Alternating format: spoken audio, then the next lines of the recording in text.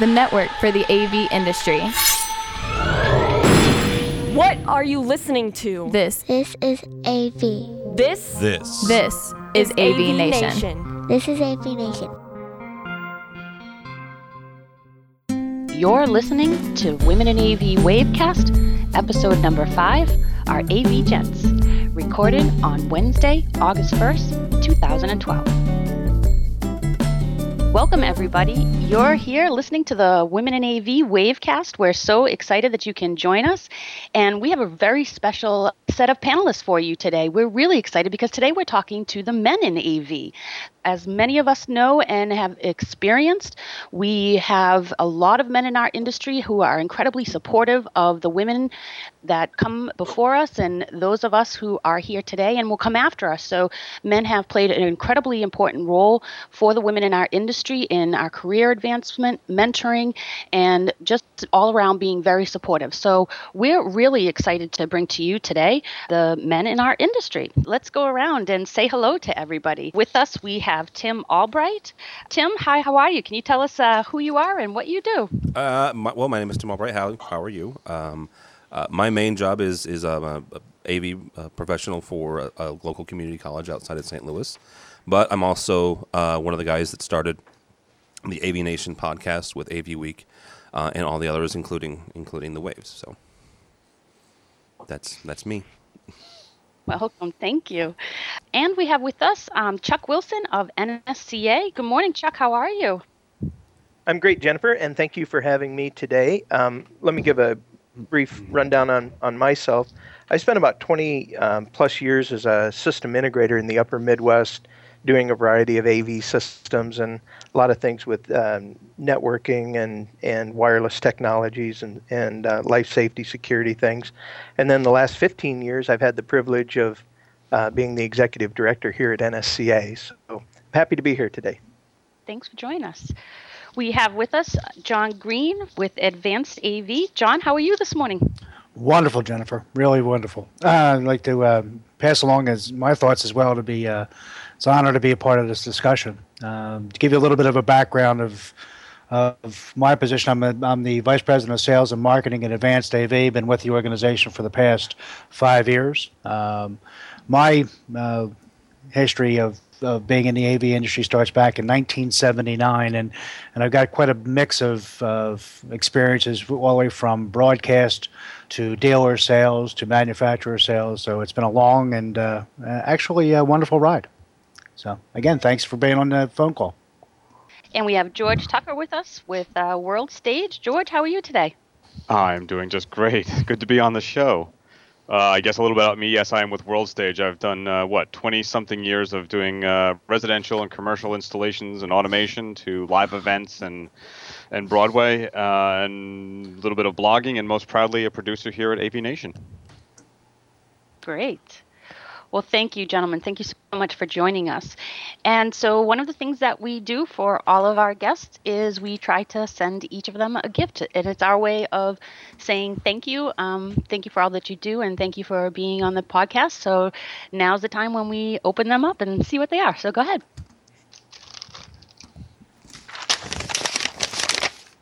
That came off easy.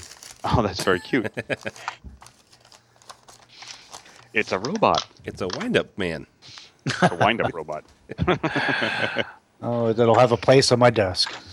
Very cool. This will drive my cat crazy. Clever. Or my 5-year-old. Either one. I was gonna say, yeah, but it'll drive my 4-year-old crazy. That's wonderful. Thank you very much. You're welcome. Thank We thought it you. would drive you crazy. What for our listeners out there, what we have for the gentleman today is, as they said, it's a wind-up robot. And so the reason that we thought of you for that was because you're so technical, because you guys love machines, and it is also a special one because you have to really sort of, I was playing with this when in the store, and so if you really crank it a lot of times, you'll see that he runs fast, he climbs mountains, and he keeps on going. So that was certainly something where we thought that you guys would enjoy that. So thank you again for being here. Thank you very much. Great selection. Thank you. Thanks. Mine's gone mad. Just like you. Great. So let's get started then. one of the reasons that we invited you all and asked you all to be here is because you are such strong supporters of women in our industry. And, for that, we're incredibly grateful. But we'd really like to understand from your perspective, having the experience that you do in the industry, what are some of the challenges that you see for women? And mentioning that you've had such a long career, what is some of the progress that you've also seen versus, long ago where, women like Jan Sandry has come on before and talked about how she was one of 3 women in an entire trade show versus, some of the success that we saw this past InfoComm, and especially Chuck with NSCA and the hosting the Women in AV reception as you did and things like that. So why don't you go ahead and start off for us, Chuck? Okay. I got my start in the business as well in the late 70s, I guess. And, things have changed for the better and very dramatically. And what I see is that, and I keep going back to the word credibility, is that the women that I know, the women in our industry, the business owners, the managers, the people who have, done what it took to train themselves and done what it took to become successful, is they've done a great job establishing credibility. And I think where that comes into play is it's been really tough over the years for a male-dominated, technology-based organization to find a place for women beyond, just the clerical kinds of things and stuff like that. So I think as an industry, we've helped a little bit, or I feel like we've contributed to doing more with career paths and being more systematic and mindful about, how you can start in the industry and how you can advance up through it. So that credibility and the confidence that these women, you mentioned Jan Sandry, and what a role model for others, because she carries herself with the pride and confidence, that it takes to be successful regardless of gender. And then she also does a fabulous job of blending an element of humility in with that. And I think that's really the key. It's so important to have that fine balance of confidence and humility at the same time, which makes you, an awesome person like she is, and many others. So that's what I've seen, is that it's just gotten so much better. Great. Well, thanks. And how about you, George? When I started, it was really, and staging especially, I started in the event live staging world, and there were very, very few women. If you saw them at all, it was in theater, and most of those people were lighting designers, but they were there. The long and slow path that I've seen are mostly people who started in at some level of being an intern because they went to trade school and they said, I'm really going to do this, and even if they were the only woman there, they really did try to persevere. And they were usually the interns that we found stayed longest, worked hardest, and really wanted to prove themselves. That was true for some of the male students as well. But it really comes down to watching and I think you said it before, the confidence and the pride. That really becomes something, I think, when we were watching more and more women enter this industry, especially in the live event side. Their confidence of knowledge and their pride in being able to do something like this and not have to say, oh, it's the girl, it was just another person on the staff, and that's what they strove for, that's the change I've seen over the last at least 20 years. It went from someone who was sort of, oh, wow, look, there's a girl over there, to no one cares, that's Kelly, or that's whoever. She's doing the lighting, and when you need her, you go over there. And so for my generation, really, it's been almost a non-issue. I mean, you kind of noticed it in the beginning, but in the live world, it's not really an issue so much because, we're all working 36 hours straight sometimes. So if you get the work done, you get the work done. That's all that matters. Great. Thanks. How about you, John? Well, I guess I'm going to have to give the history lesson on this one. Going back as far as I go, I think that I started out in the broadcast marketplace. Actually, prior to that, I had a lot of other experiences. But I came out of high school, and at the time, you had the ability to go from a high school education up to king of the world if you wanted to. and there wasn't a high demand on training and college education. It was something that was available, but it wasn't pushed. And when I started in the industry, the women in the industry were strictly limited to secretarial and administrative support. I mean, actually using the term secretary today kind of is a funny term. It's not utilized at all. I don't think that there was any drive to support women in the industry in the broadcast marketplace, and I guess my only insight into that is based upon I think that it was a technical area. Everything that revolved around technology also had a tendency to break. So if there wasn't training in that area, if there wasn't tech school training, or I'm going to go back as far as being a soldier in the war, coming out and going to tech school and understanding what gamma was to a color camera and things of that nature. It just wasn't available, and it wasn't needed. I mean, they were pushing women to a large degree into secretarial, hairdressing, and things of that nature. I didn't see until later on, and this is kind of moving it up the calendar, but Y2K. It's a term that's not used an awful lot anymore, but it opened up the need for any population to be involved in technology. I think that was, oddly enough, one of the parts in the timeline here that caused change to occur. Even in the broadcast industry that I was in there for 10 years, I could comfortably say that I didn't see a woman on the technical side. I was dealing with broadcast engineers and camera people, and again, those positions were secretarial or on air. They were on air talents. That was basically the only place that was open. So it's been a dramatic change. I mean, it's truly just the population of women and the presence of women in the industry. It's rather refreshing. So that's what I've seen. Wonderful. How about you, Tim?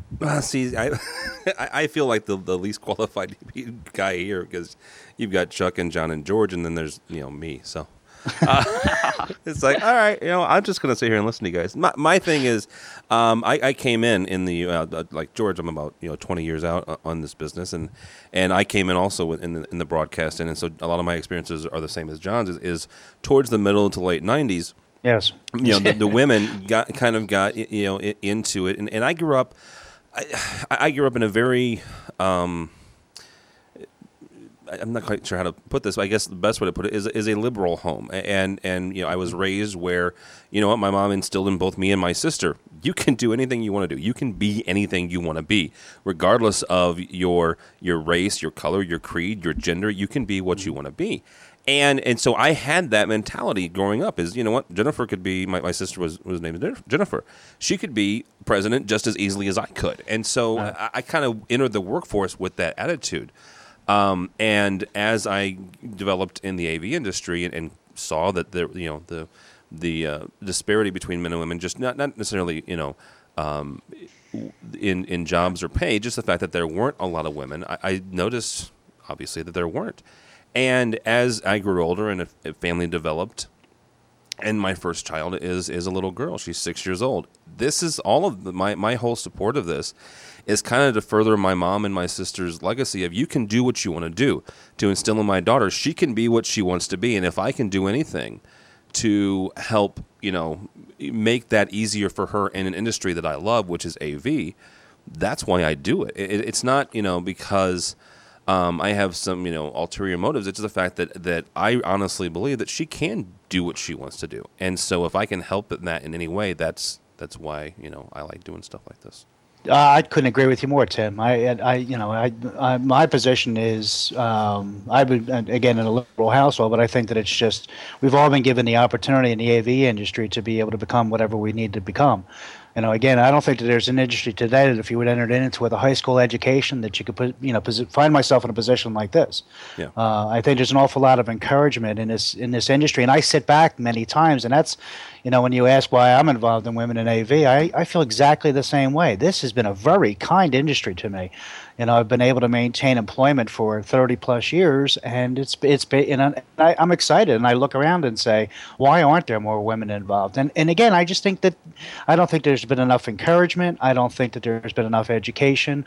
And your timeline that you mentioned was a good one. I think that the later 80s and early 90s, when that broadcast technology or the technology that we're utilizing on a daily basis back then became more consumer-like. It became available to everybody. Everybody was touching the technology. It didn't have to be that old white guy that had a screwdriver that could figure out exactly what was broken or what switch to throw. I mean, everybody was using it. And again, I saw an increase in all effect of that, the sales of the product, and that's basically where I come from. I mean, my viewpoint is always going to be more so from a sales point.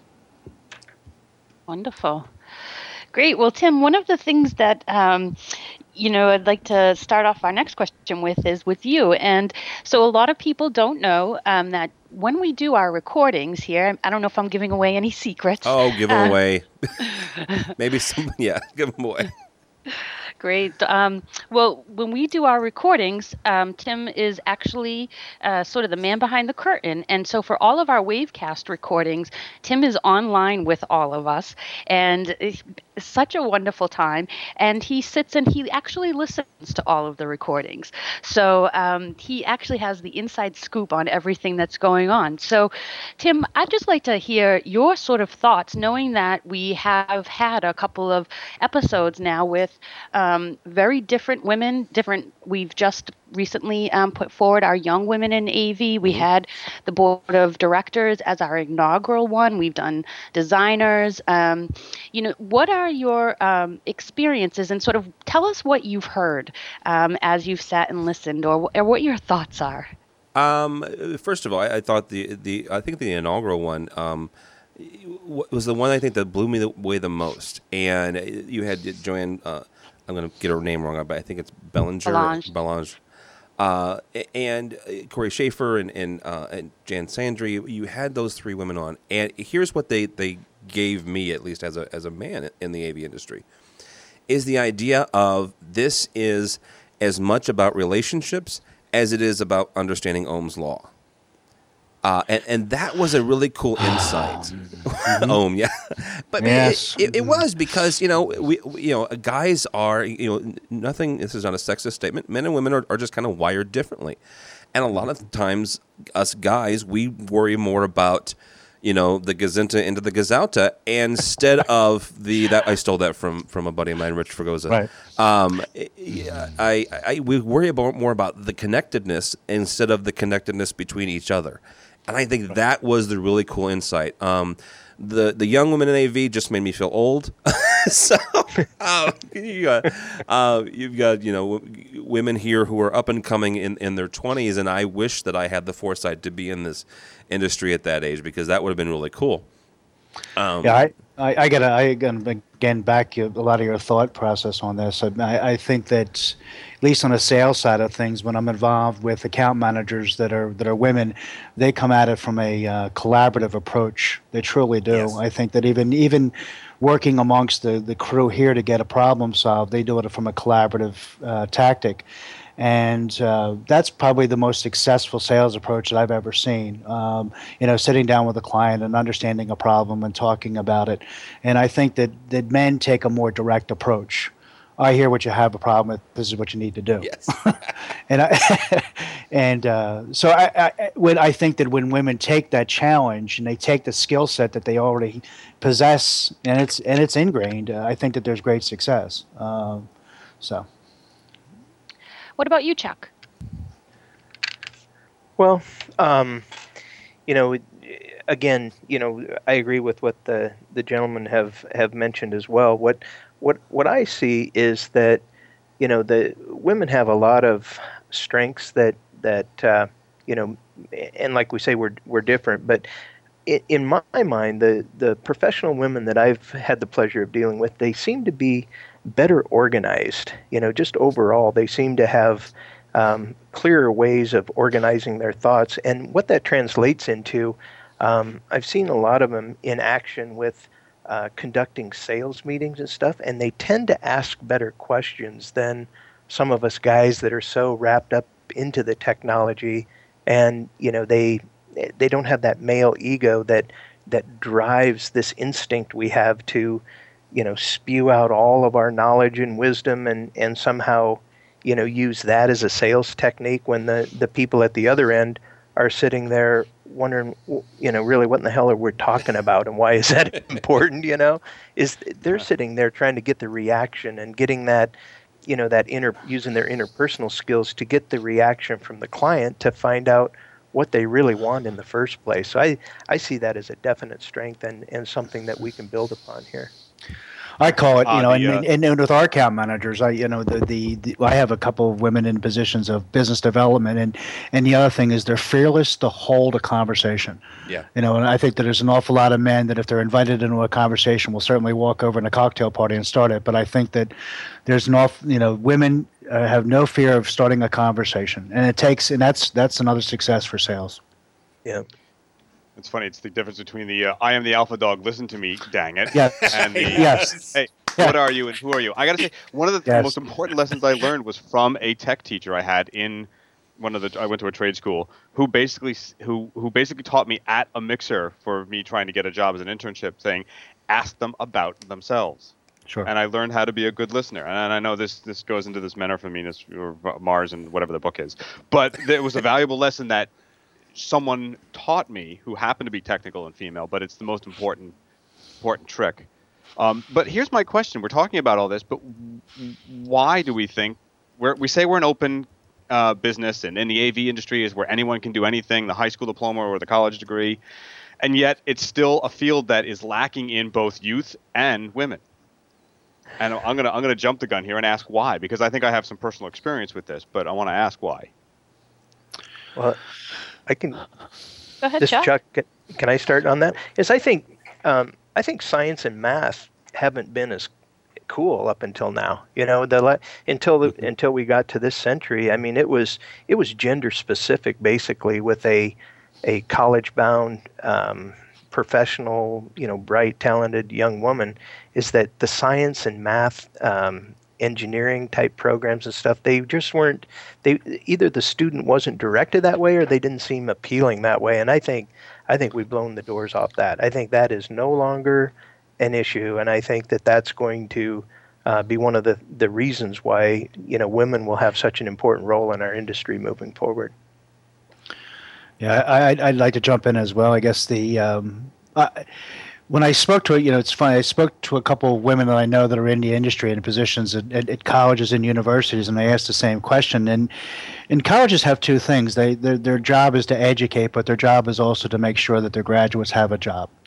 And I think that at any given point, they probably sit down in a generational period and say, well, Kennedy wants us to go to the moon. We need some rocket scientists. And I think that to a large degree, they were past built by the educational institutions as to where they fit. And I think it's a generational thing. I think that it's gone. I agree with you, Chuck. I think that I think that with the technology and how everybody's touching it now and involved with it, I think that it's opening up to the possibility in women's roadmap. I think they get excited by it. They use it. They see the affect of it.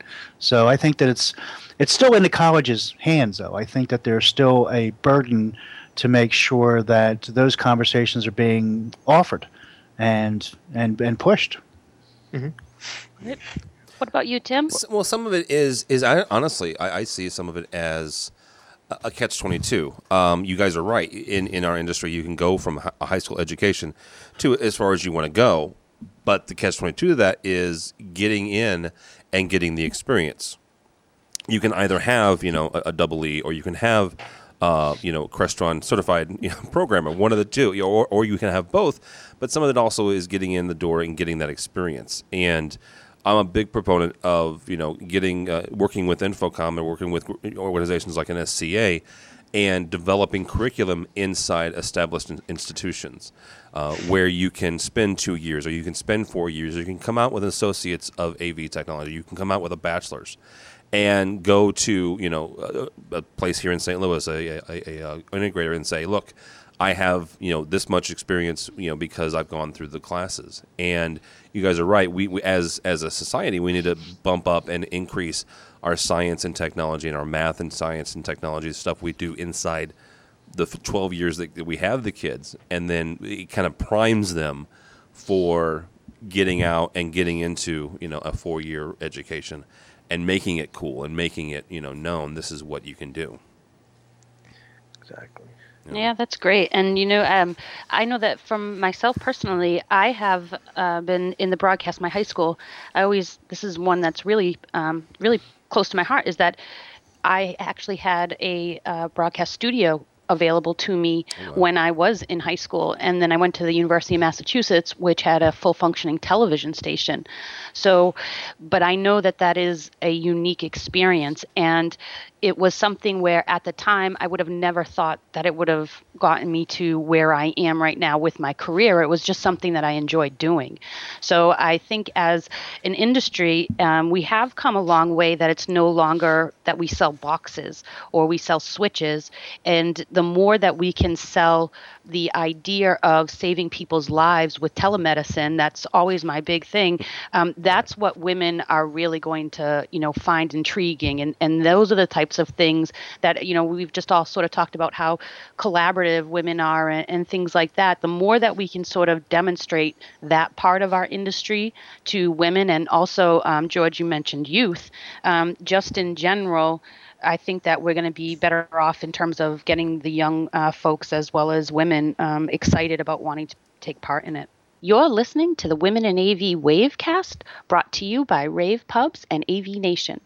To listen to this podcast and all the other fantastic podcasts that are available, go to www.ravepubs.com/AV Nation. So let me ask you this: is what I'm hearing is that it's an application thing.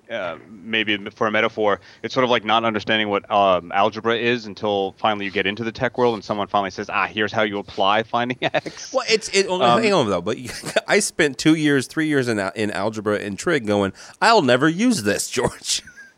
Right. Seriously. Right, but then you go into tech school, or you go into tech school, some training program, and finally someone says, here's an logarithmic function, and you need sort of an algebraic background to go, oh, now I understand why I need to know this kind of stuff. So that's what I'm going to ask even to Jennifer, turn the tables on you here. But is it really about finding an application that is significant to draw someone in?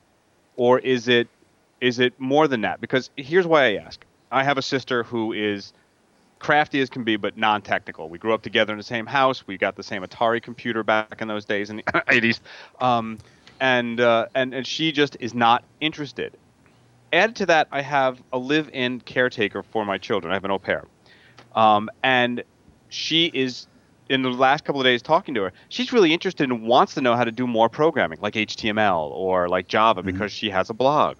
And she's really interested in TVs and computers. And I said, well, why don't you do it? One was, I don't know where to go. Well, that's a fair question. The second was, you know what? I never had the opportunity, she said. And I said, well, what about in school? And her answer was, well, the guys, every time there's a problem, the boys always rushed up and they always elbowed you out.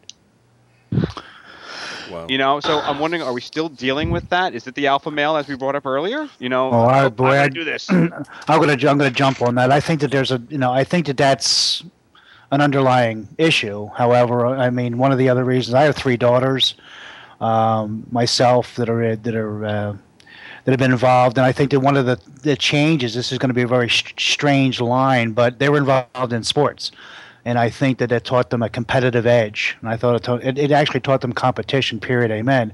And I always joke about the last pork chop on the table, the 3 ladies will always poke the brothers with a fork and make sure that they get their piece. So I think that, when you mentioned Atari, even the gaming today is the same situation. I think that the software is geared towards males. Even the early Atari days, you had to kill or destroy something.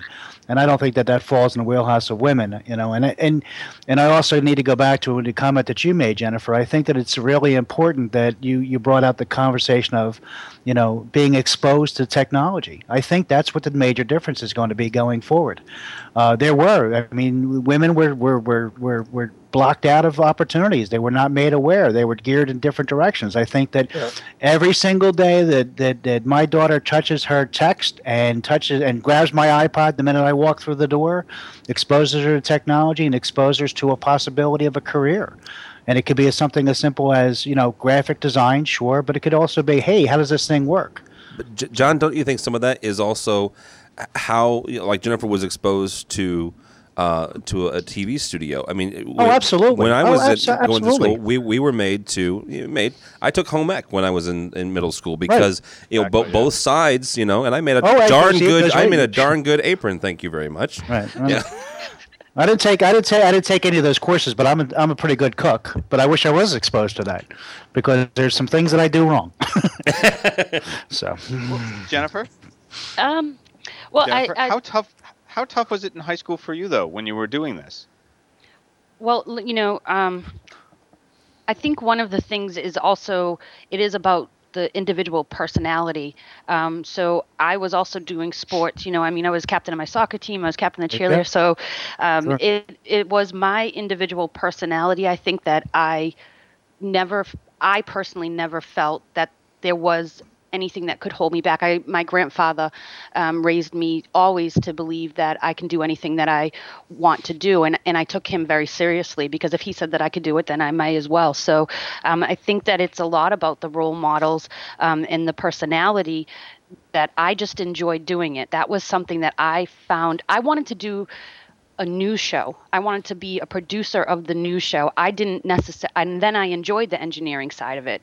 So I didn't necessarily go into it in terms of I want to learn technology. That was not what it was that drew me. I wanted to, make news and do that kind of stuff. So that's where I feel like, as an industry, and not just the AV industry, just STEM in general, we really need to sort of change how we're selling our message of what makes it cool to be in our industry. I agree. I think exposure is really the key portion of it because even at any level, when I started my career, again, I started out as a truck driver picking up parts and went from picking up parts to selling parts to understanding parts. But as everybody knows in my household, I can't put a hammer in my hand without smashing my other hand. So I have no talents or abilities, but my wife does.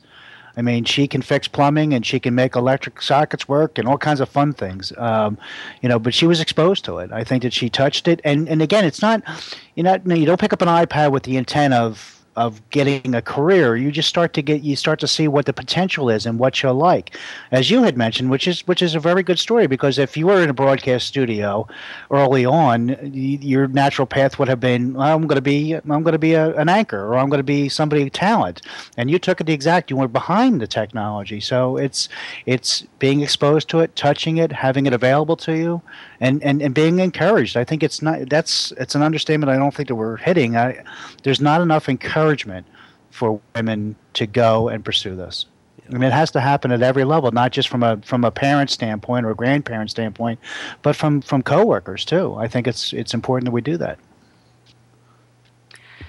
Well, and congratulations, George, because I think that it's really, that is, you're changing your the path for your au pair in terms of helping her to understand that and to move forward. And I think that, what you said was really kind of poignant in terms of exactly what my path was, but differently. She has a blog and she wants to learn how to do it better. So she has something else that's sort of interesting her and that she enjoys doing.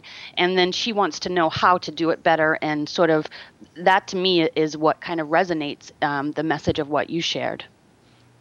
Yeah, I ask these questions because I have two sons, but growing up through this and going to a trade school, I saw how the genders were starting to become heavily slated more towards female than male, and became like less than 50. Then if you read the reports now, a lot of the degrees and the technical people are women coming into the industry. Yet we still don't see them here. I know when we do internships here, it's mostly guys. And the few women don't seem to apply. Now, there's a few, again, who are, in lighting, where I guess that aggressiveness that we're expecting is accepted from them. But my bigger question comes down to not just that, and I'm sort of mixing it in my head.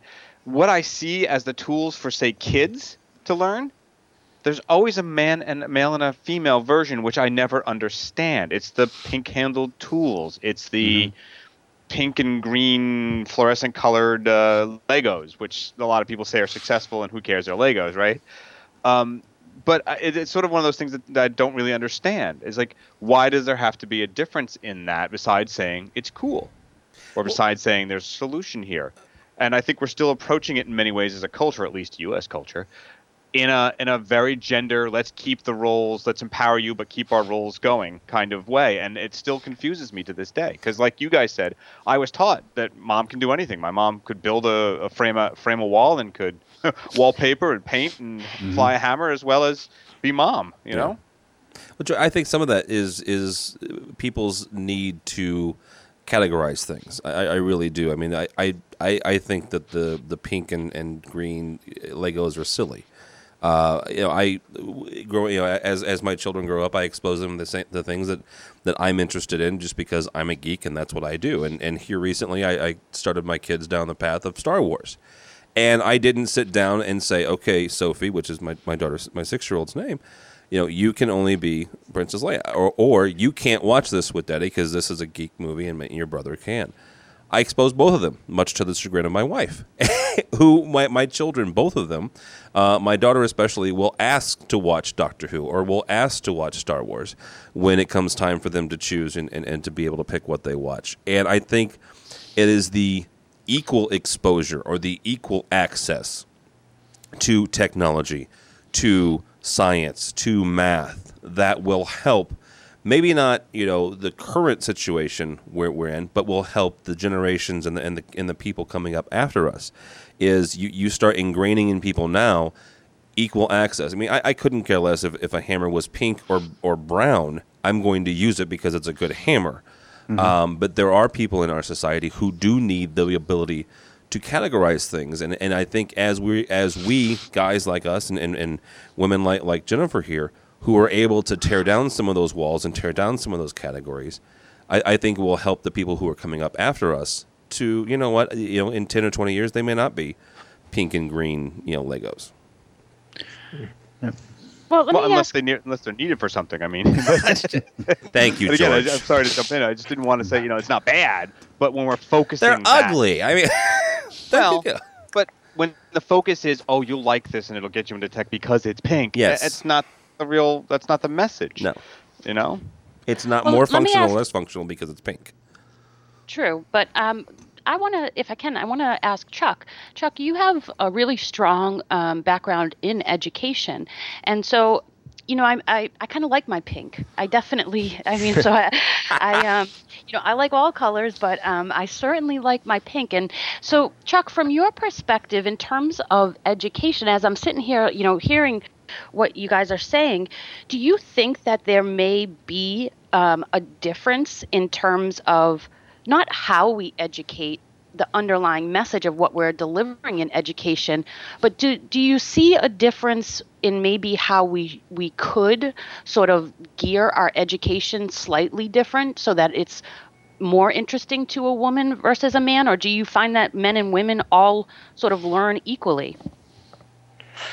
Oh, I think that too has changed dramatically, but I see more of a pattern where it's far more equal in many senses. Now, you could argue, some people have different learning styles, tactical, sensory, things of that nature. But I think for the most part, what I see is that there are some very creative type technologies in our industry. Let's use digital signage for an example.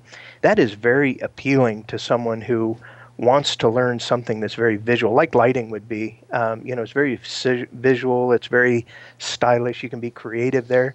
And then on the flip side of that, where, it's primarily a male interesting type of occupation, if you will, is what we deal with a lot, and that is the construction and engineering side of the business, where, you go to a job site and you're looking at, a building that isn't yet built, trying to envision what type of systems and technologies will be implemented throughout that building, and then knowing that you've got to go to project meetings and, your career path might be one of a project manager or something.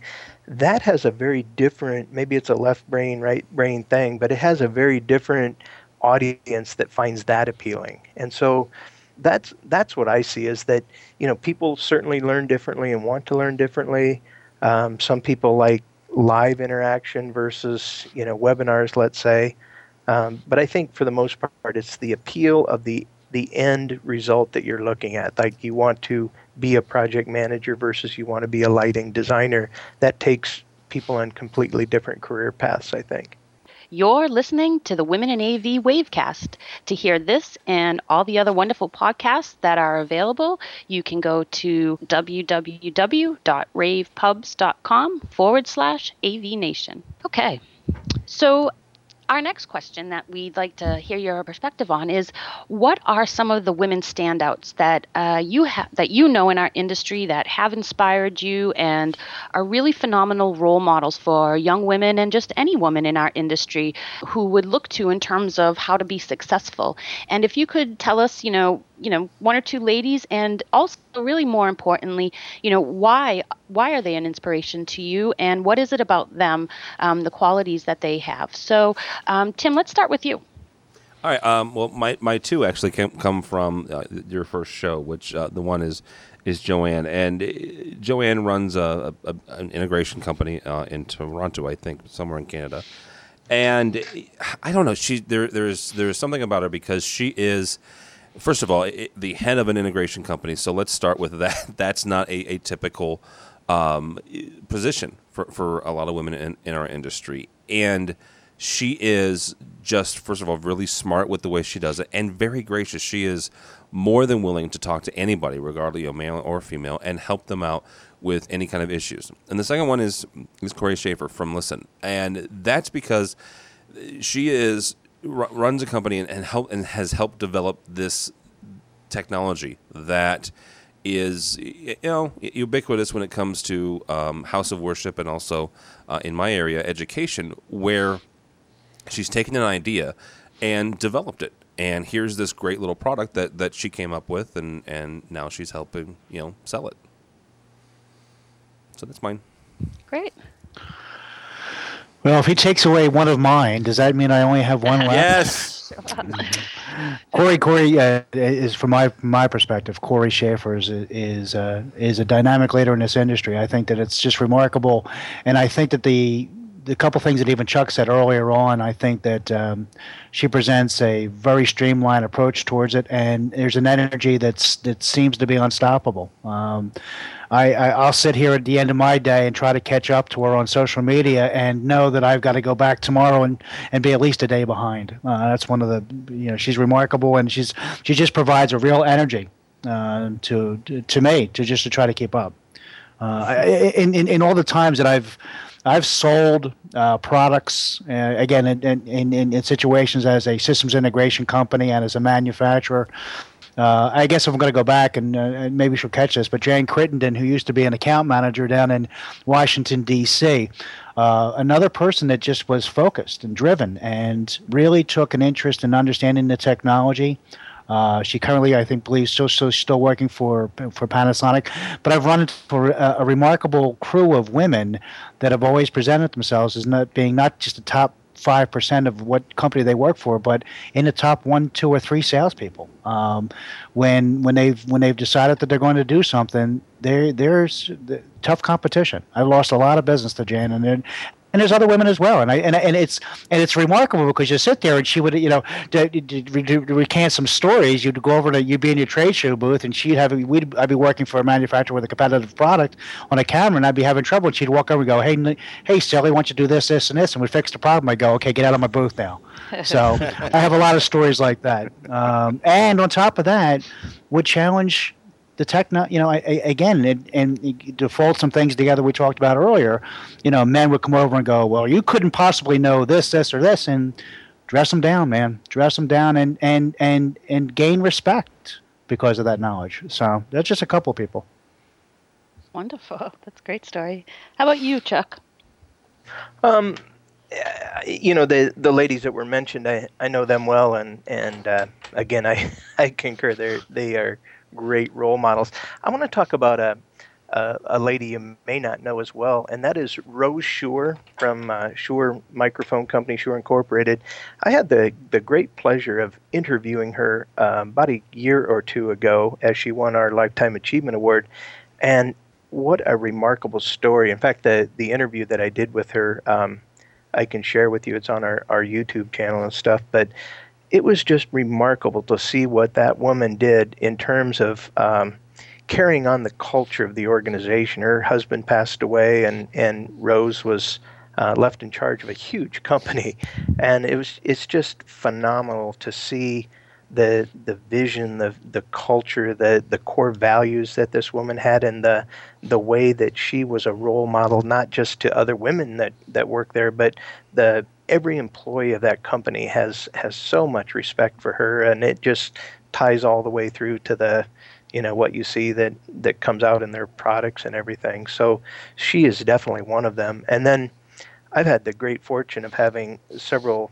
very tough women, very strong, tough ladies on our NSCA board over the years. And these women, they went toe-to-toe with the guys that had the big egos and knew all about everything. And I was so proud of them because they would just not back down ever from things that they knew just as much about. So, I'm surrounded with, in my day job, I don't have any other guys in the office really, other than Nick that work here. So I'm surrounded with women every day, and just even the employees here at NSCA, they are very, very good at what they do, and they're very professional. So I'm just very blessed to have been surrounded by so many good women and such an inspirational group of people.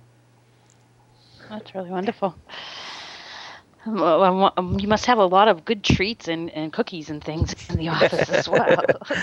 Well, they're very organized. How about you, George?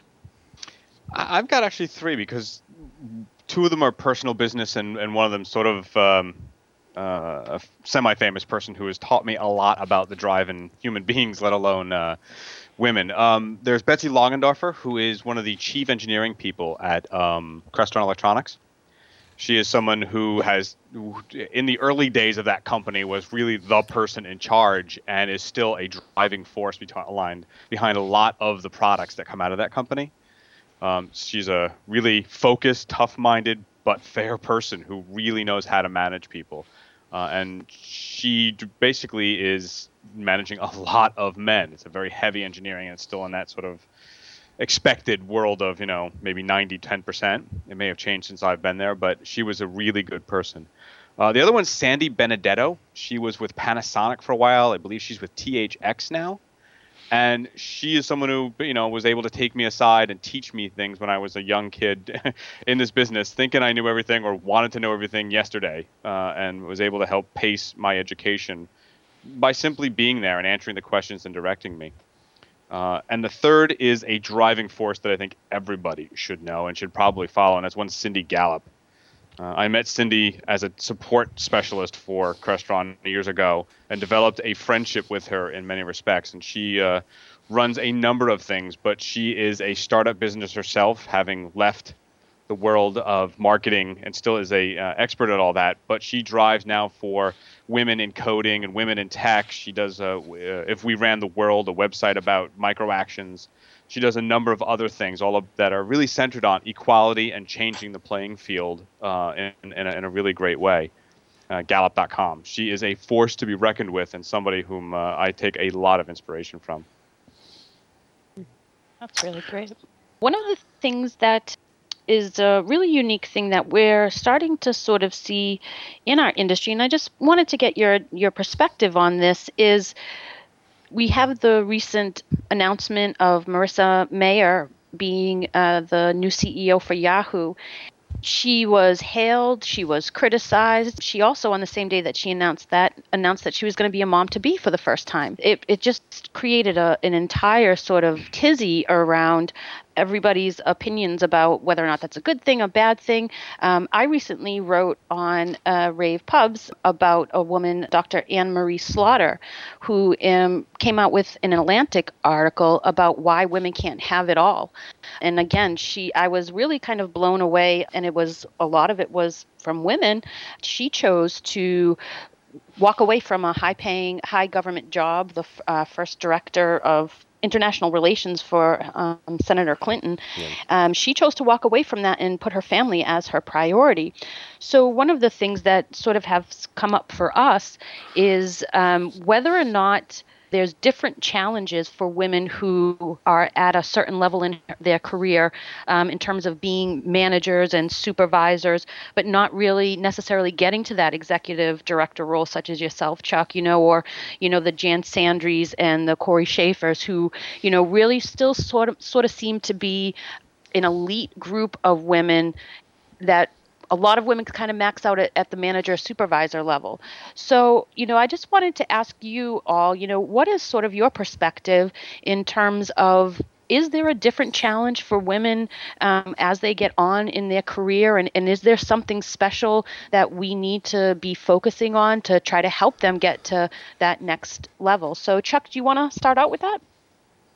I'll try. One of the things that I have seen, and I've helped coach many women in the industry on, is that I think that as they look at what their career goals are and everything, I ask them to be honest with themselves and ask them to really step back and evaluate what it is that they want. Where do they see themselves going and stuff? And the message I have to them is that based on all of the pressures of this industry, their job, their family life and everything, that you can't be perfect at everything. There's no such thing as a perfect mom and a perfect employee, a perfect business owner at the same time when there's only so many hours in the day. So what I encourage people to do is to step back and have great conversations with the owner of the company or the person that they're stepping into that CEO role, talking to the person that was there before them. So just trying to be really, really honest, open, and have that communications, that is transparent to what their life is like, at home as well as at work and everything. So I feel that it's really important that as we mentor people moving up into that role, that we talk about that fully integrated lifestyle, the balance of work and home, and to really be honest about what makes you happy in addition to what makes you successful at work. So that's my perspective on that anyway. Well, and I would say that if you look at, not to make this simplistic, but if you look at how many men make it into executive positions, I think that I honestly don't think that it's that women have necessarily a harder time at it. It comes down to how you manage your life and what you want. There are people who will probably never make it into a CEO position, and that's simply because either they don't have the drive or they don't have the desire. I think that, yes, you have women who, if you're trying to be a mother and a CEO, wow, that's, my hat off to any woman who's trying to do that, because that is, you are the CEO of the house when you're the mom, and so you're trying to do both. I think that takes a very special person. So yes, I guess I should clarify. Yes, there are challenges, but I think it comes down to the type of person you are and what you really want out of life. It's interesting. My wife stayed home for the first 7 years of my oldest being alive, as it were. For lack of a better phrase, sorry for that. But it was a conscious choice we made, and we sacrificed a lot of things. And I say that not only to say that parenthood in general is hard, no matter who it is. I mean, traditionally, we knew that daddy goes to work, mommy stays home, right? And we sort of follow that 50s Leave It to Beaver, father knows best kind of model, and we still have that somewhere in the back of some of our brains because the culture is based upon that. There's marketing references everywhere to that either make us happy or anger us, depending on how that marketing person is trying to make us feel in certain ways. But it really does come down to what the relationship between the parents is, who's willing or can do what they can to make the family life work. So the thing is that in my day, I know that if my wife, who stayed home for a really long time, was a very successful chef and is now working again very successfully as a project manager for a major corporation, if she had the opportunity to really, really grow that, and it would make it affordable for me to stay at home, I would do it in a heartbeat because I've had a lot of success. And not that I want to give that up, and if my employer's listening, no, I can't. But, I would, because that's an opportunity, and it really comes down to that relationship. My wife got me into watching Mad Men. I'm notorious for not really liking TV, but she got me into watching Mad Men. And the thing that everybody talks about is, of course, we all cringe at some of the very 50s, 60s things they do, the way we treat each other, the smoking around babies. There was an episode where they all played in the plastic dry cleaning bags, right? And my thought always is, will they 20 years from now look back at us and cringe in the same way? We're saying we're all really good about this and we're trying to move forward, but there's so many things that we're inherently doing that we may not even realize unless we pause to think about it, that could be cringeworthy in 20 years from now. And so that combination, that question of there's uproar between can mommy have it all? Well, none of us can have it all, really. Not unless we're billionaires wealthy. And even then, it's probably not possible. So it really, I think, comes down to working together in whatever relationship you are and whatever partnership you are in a family.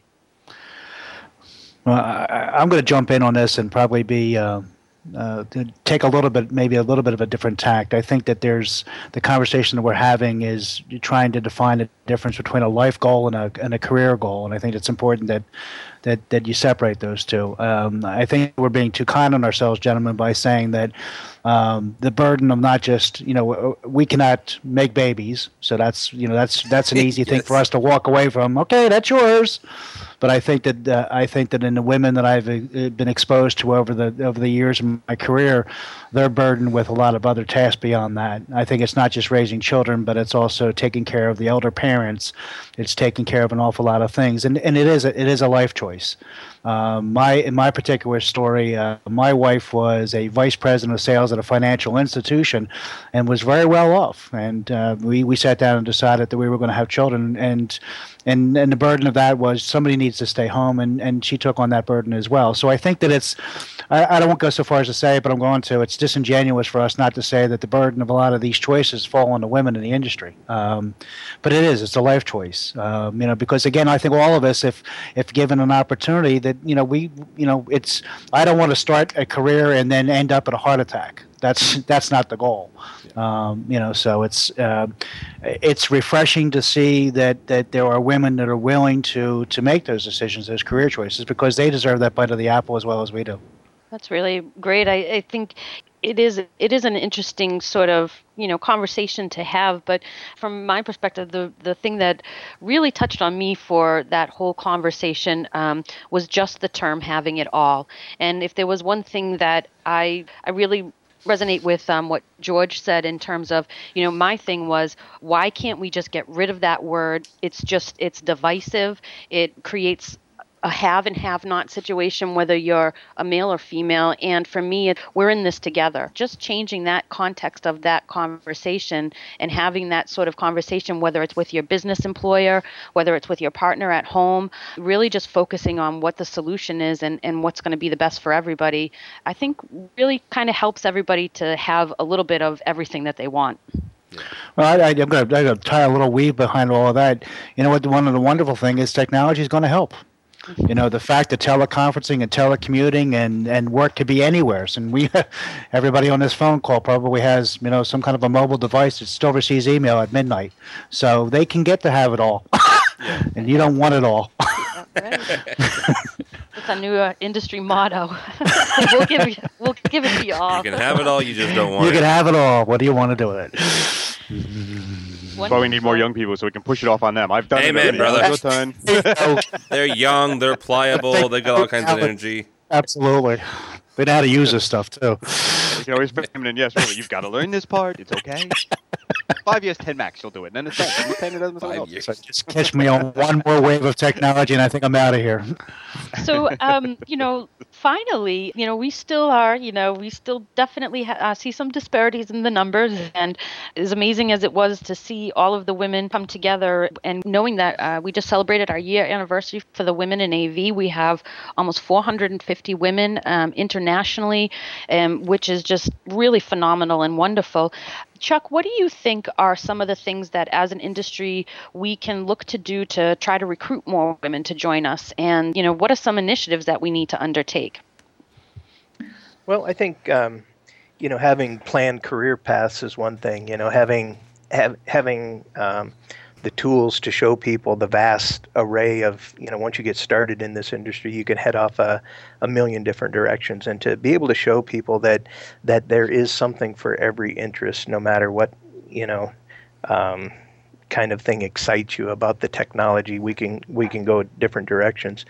I think also, and I speak to many women in this industry that are the younger women that are coming up trying to find their way in middle management or in engineering, getting from, that over the stigma of once having been the sales girl, if you will, and being perceived, by her clients or coworkers as such, into getting into that next tier, that next strata, management level, whatever, is to do more as an industry to change the behavioral and cultural boundaries here and stuff. I've got people that still go into like a client meeting or a management meeting, and where the younger people in our industry, this isn't necessarily women, but the younger people, they're faced with condescending type behavior. They want to look and have a conversation with the boss, the older person in the room, the male in the room, whatever. And I think what we have to do is to continue to spread the word, do what you're doing to deliver the message that we're creating a better business or a better workplace environment, one that is based on the gender not making any difference, but the skills and the training and the education and knowledge of the products and systems and so on and so forth. So I see that we've gone a long ways, but there's still a long ways to go yet with all of that. So our organizations, ourselves and Infocom and all the other industry associations, we could go a long ways in helping create that better workplace environment as well.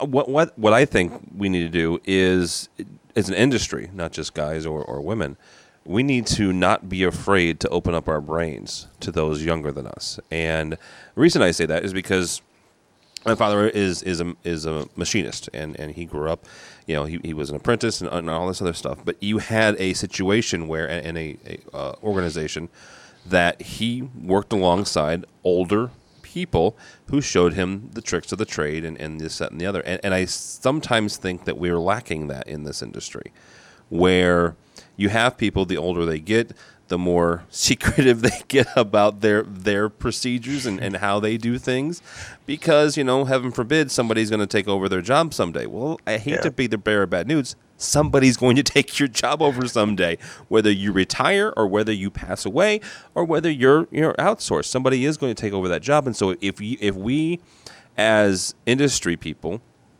will pass along that information, and not to be, grandiose here, but your legacy, your knowledge will live on in someone else. And I think if we take women by the hand and others by the hand and teach them and show them, yes, here's Ohm's law, but also here's how I found this trick to troubleshoot this thing. I don't know.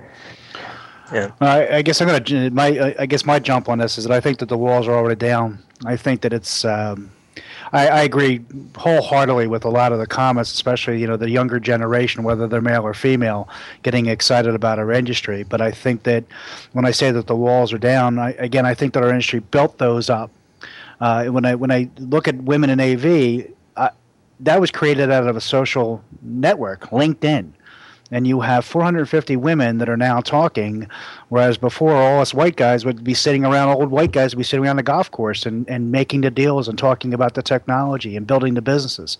And I think that's gone now. I think that it's out of our hands, which is actually, I consider it to be truly helpful. That's the difference. I think that there's people going to be poking in at our industry as long as we keep it upbeat. And I think that we, express a love for the industry. I think that people will come. I mean, that's generally what happens. They drive towards where the fun is, and our industry is fun. Yes, it is. Well, it's one of those things is that I actually have an interesting, I think, perception on this, being that I'm sort of right in the middle of, maybe that old school sort of generation versus the younger generation. And I find that it really works both ways. Right now we have 4 generations in our workplace, which is the first time in the history.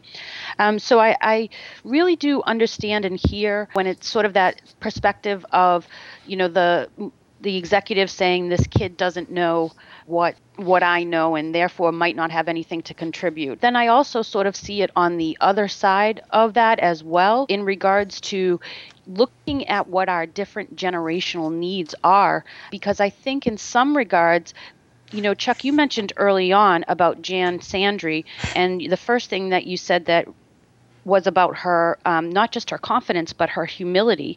And I think that in some regards, the way that the younger generations can help sort of facilitate is to really be respectful of sort of that experience and wisdom that an executive has.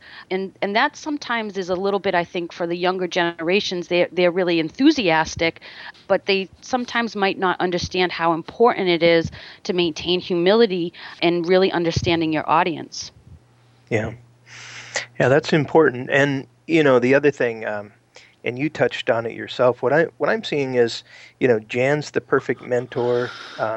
We have other young women in the industry getting into it for the first time that could be perfect mentees, if you will. But what I'm seeing is that, like you told the story of how you were raised, and what we're starting to find is that young women that were coached by their parents or people at school or whatever to be strong and confident, you can do anything, and be more self-sufficient. What we're seeing is that when they get into the workplace, they're the ones that actually struggle more with accepting the role of a mentee. So what we got to find here, Jennifer, is a balance between that confidence, if you will, and people that have the humility and the understanding that, hey, you weren't born on third base and all you got to do is get from there to home plate. You got to, when you get to the workplace, you got to start over at first base or at home plate and try to get to first, then to second, then to third. Or even tryouts. Or even get to make the tryouts. And so I think that's the important thing, is that while we want to, bring the brightest young people into the industry with all the education and training and knowledge and confidence that they can have, we also want to have the tools, for them that can assist them in getting the expertise and experience from, the Jans and Corys of the world brought down into that 20-something and be able for them to make sure it's okay for them to be, asking for help and things, rather than encouraging people to have that, so much confidence that they're not willing to seek the advice of others. So it's a long story, but it's something that we got to work on a little bit more. Chuck, I'd like to ask a question, and again, maybe it's I haven't been involved in groups to a large degree, but LinkedIn caused me to join the Women in AV. Are there other groups, like even inside of, let's say, NSCA, or that are like Infocom, that are specific to the needs and the wants and the mentoring of women? I think that this is a unique opportunity. That's kind of why I'm excited about it. It's a new avenue. I haven't seen groups like this before. There is another industry. If you look outside of our industry and into others, there's great models for us to follow here that have this mentorship type mindset, both internally in the company and matching up others outside of the companies. But we're just at the very start of this thing in our world. So we'd have to look outside, I think, to have good models to go by. And that is something, John, that we are working on and just getting ready to get back in touch with everybody. We had a few busy months, but we are actually launching a mentoring program. And so and I'll send you the link if you want to be involved. Please and do. Absolutely. Great. So we encourage men and women to, right now we're only offering mentoring to women. We can't offer it to young men, but we have both, and Chuck signed up. So Chuck's going to be one of our mentors. Great. So what about you, George? I think a lot that everybody's making really, really valid points. The outreach is the outreach. I think it comes down to having someone go out there and, like you guys are doing, saying, hello, we're here. Like the early example I said of Cindy Gallup, who is brash as can be, but she's getting attention. She's bringing exposure to some of these groups that are out there about, women programmers and the like. And like WAVE, that you say, I'm here. If you have questions, we're in this industry and we like to do it. So, not being too cocky, that's a young person's thing that some get it, some don't. And I think that's really regardless of gender. I've met people on both sides who can be too timid and who can really be too much like they think they know it all.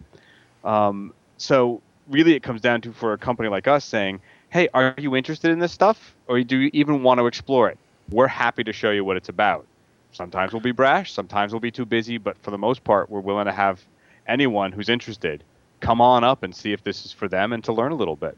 And it really is about, like any young person should do, is here's my resume. Hey, I like what you guys do. I'd love to try an internship. Talk to me directly. Talk to us through an educator, or come through someone like WAVE. We're happy to find anyone who has an interest and a knack for it. Wonderful. That's valid.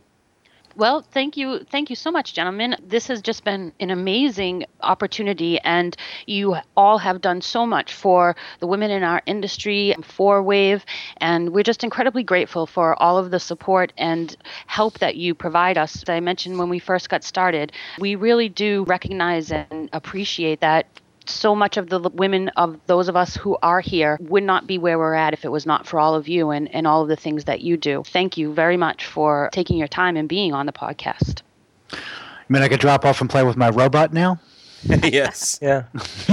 Yes, you can. As soon as you tell everybody where they can find you and your company. Again. John, where can people find you and if they want to find you? I hear the cranking. Again, this is John Greene with Advanced AV. We're located just outside of Westchester. Actually, we're located in Westchester, which is a suburb in Philadelphia. My email address is john.greene, Greene, the E at the extra N, spent the $50 and got the extra vowel, at advancedav.com. Great. Thank you. How about you, George? You can find me on AV Nation. I blog for Rave Pub, Shout, AV Shout, and my personal one, which is tuckertuesday.typepad, as well as Tucker Tuesday on probably any social media form you can find. If there's a Tucker Tuesday, it's me. Great. Thank you. Chuck, how about you? Well, people can reach me at my email. It's probably the best, at cwilson@nsca.org. or go to our website, nsca.org. Or the new thing that we started that, Jennifer, is the AV MBA. And the avmba.com is the website. But that's a partnership between us and Rave. And so every week I'm putting my question of the week up there, and then my video blog and some of the other written blogs that we're doing and everything. So it's worth reading. There's just all sorts of content up there now. Yes, it's really fantastic. So I do read it all the time, and then I tweet it out for everybody from WAVE. So thank you. We're getting lots of comments about it. So I got to keep soliciting input so that I can keep putting out better and better information, the things that people want to read. So I appreciate you doing that. Yeah, wonderful. Happy to. And how about you, Tim? I guess the best place to find where I do and what I do is the ravepubs.com /AV Nation. That's where you'll find all of our podcasts. TD Tim David Albright on Twitter if you'd like to follow any of the ramblings, which is generally retweeting whatever George tweets. So it makes me sound smart that way. Oh, there's such potential in that. Great. Well, thank you, gentlemen. And with your robots, the one thing, I don't know if I mentioned this, but the thing I found the coolest was that when you crank him up and roll him across the table, he'll find his way to get back up on his feet. So that one was certainly an interesting How appropriate. Great. Well, thank you, gentlemen. Thank you again. Jennifer, thank you for putting it together. Thank you. Yes, thanks for having us. Thank you. Yes, my pleasure. Thank you, everybody, for joining us and listening to our AV Gents and all the insights that they shared with us. I will look forward to bringing you another episode next month.